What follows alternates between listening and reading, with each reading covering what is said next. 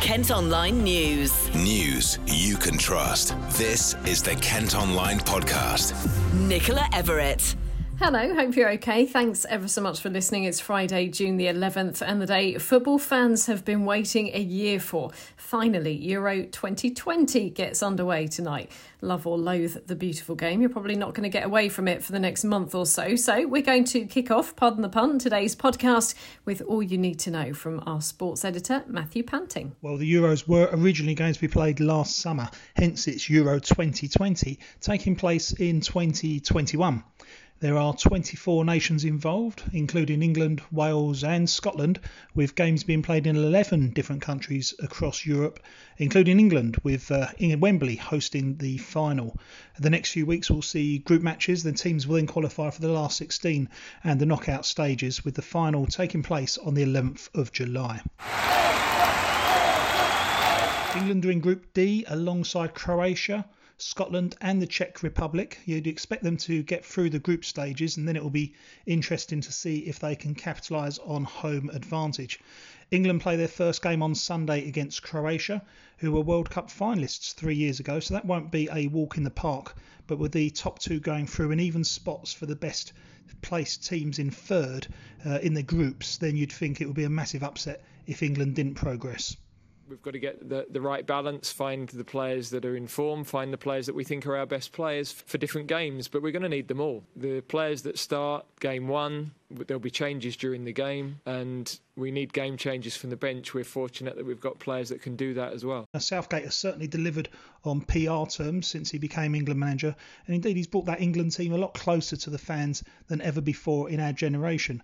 But as any manager and indeed football fan will tell you, football is a results business, and ultimately he'll be judged on how successful England are.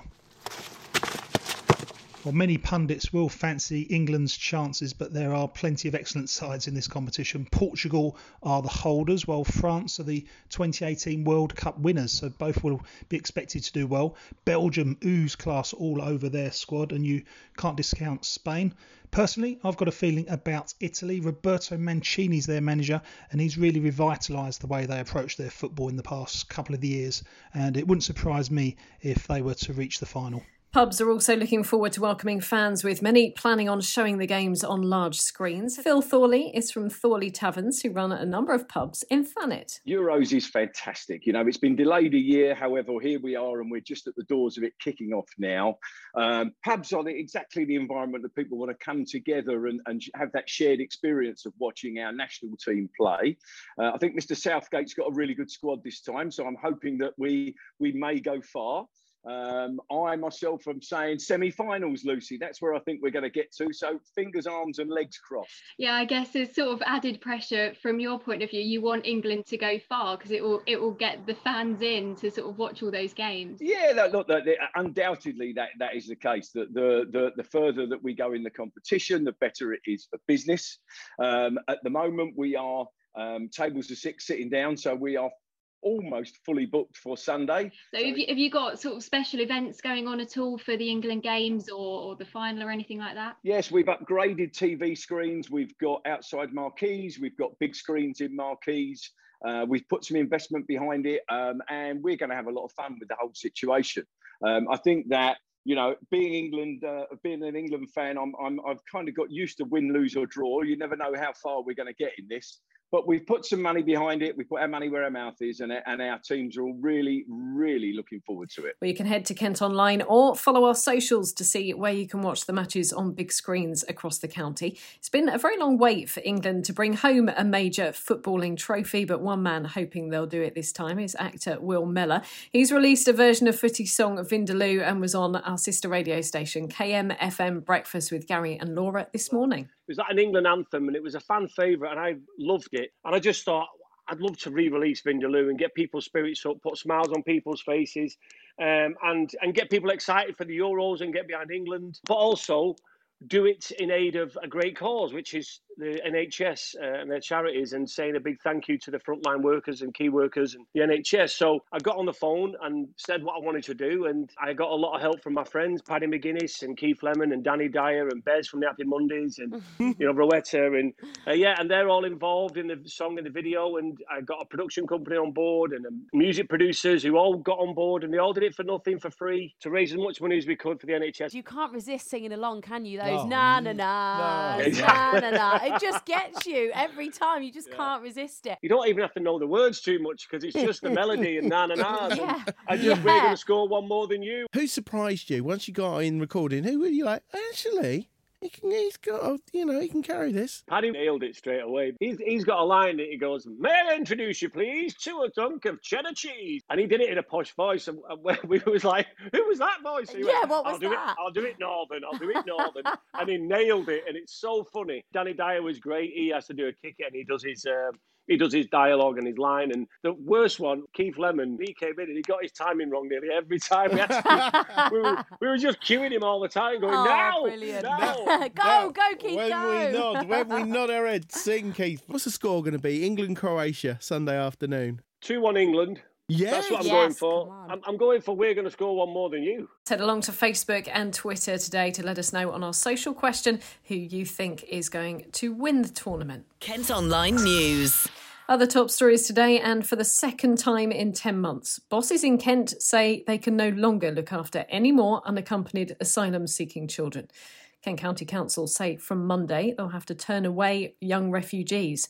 The number in their care has now reached an unsafe capacity, rising from 274 to more than 400 since the beginning of the year. Sue Chandler heads up Children's Services at KCC. There was a scheme put in place which is called the National Transfer Scheme.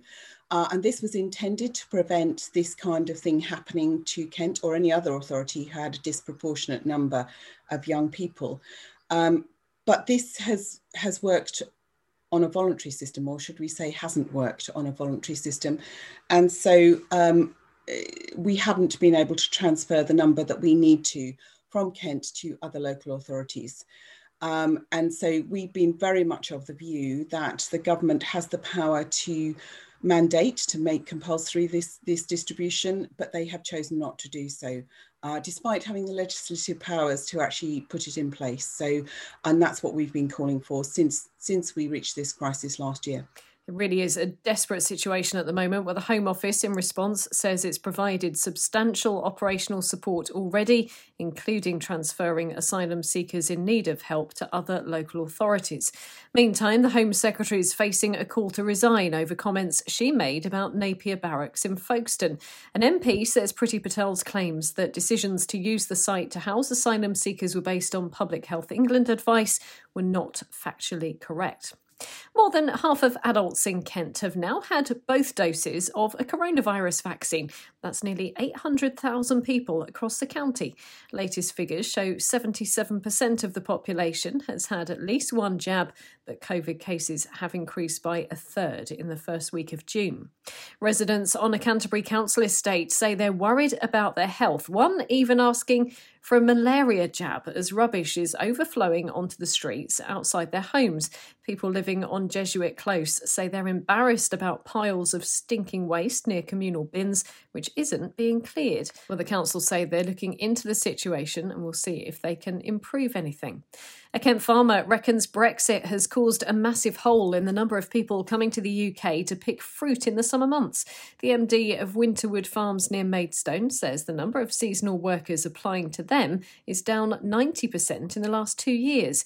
It's feared it could affect supplies in supermarkets. The government insists producers have the support they need. A really sad update now on a story from yesterday, and an abandoned dog found with a suspected gunshot wound in Faversham has died. Vets tried to save Nellie, the Jack Russell Terrier, after she was discovered on the side of Eastling Road. The local council's stray dog service says to stop her suffering, it was thought best to put her down. Kent Online reports. Now, be honest, how much food do you reckon you throw away each week? I know that I can certainly be guilty of it. Well, now there's an app that's being launched in Kent to help reduce the amount that's wasted. Food Loop has been created by Produced in Kent, and it's going to link together different organisations to make sure that food goes to those who need it most. Floor Tahuta is from Produced in Kent, and she's been speaking to our colleagues at KMTV. In the UK, every year we waste over 6.5 million tonnes of food, and 4.5 million tonnes of that is still edible. So what can we do with that better? We also have a problem of an increasing amount of people in Kent, in particular, during COVID and post-COVID in particular, with limited access to good, nutritious, healthy food. So how do we solve those problems? So we came up with an idea for an app in the No Food Wasted Forum, and we've branded the app Food Loop. So what Food Loop does is bring supply of surplus food and edible food waste in touch with demand. So the suppliers of this surplus food, as I said, growers, retailers, producers, hospitality businesses, can offer their surplus food on the app. And then on the other hand, you've got the takers of surplus food and food waste, which can be other businesses or charities or community initiatives, businesses who use surplus food in a new product, or charities or community initiatives that redistribute that edible surplus food to people who need it, in touch with each other. So one offers the food, the other sees the offer on the app and responds, and then they go offline and they agree to either the person offering it donates it or sells it on. That decision is up to them. We just provide the introduction to each other. So in that way, it becomes far more visible to the suppliers of surplus food, those who have it, what alternative ways there are to redistribute that food instead of putting it in the anaerobic digester or it ending up in landfill, which is, of course, something we absolutely want to avoid. Medway is going to apply for city status as part of celebrations for the Queen's Platinum Jubilee next year. The council's announced it's entering the Civic Honours competition, which will be judged on community pride, heritage and innovation. Medway's latest bid to become a city in 2012 was obviously unsuccessful. A £20 million hotel is finally opening in Canterbury today, 8 years after the plans were first unveiled.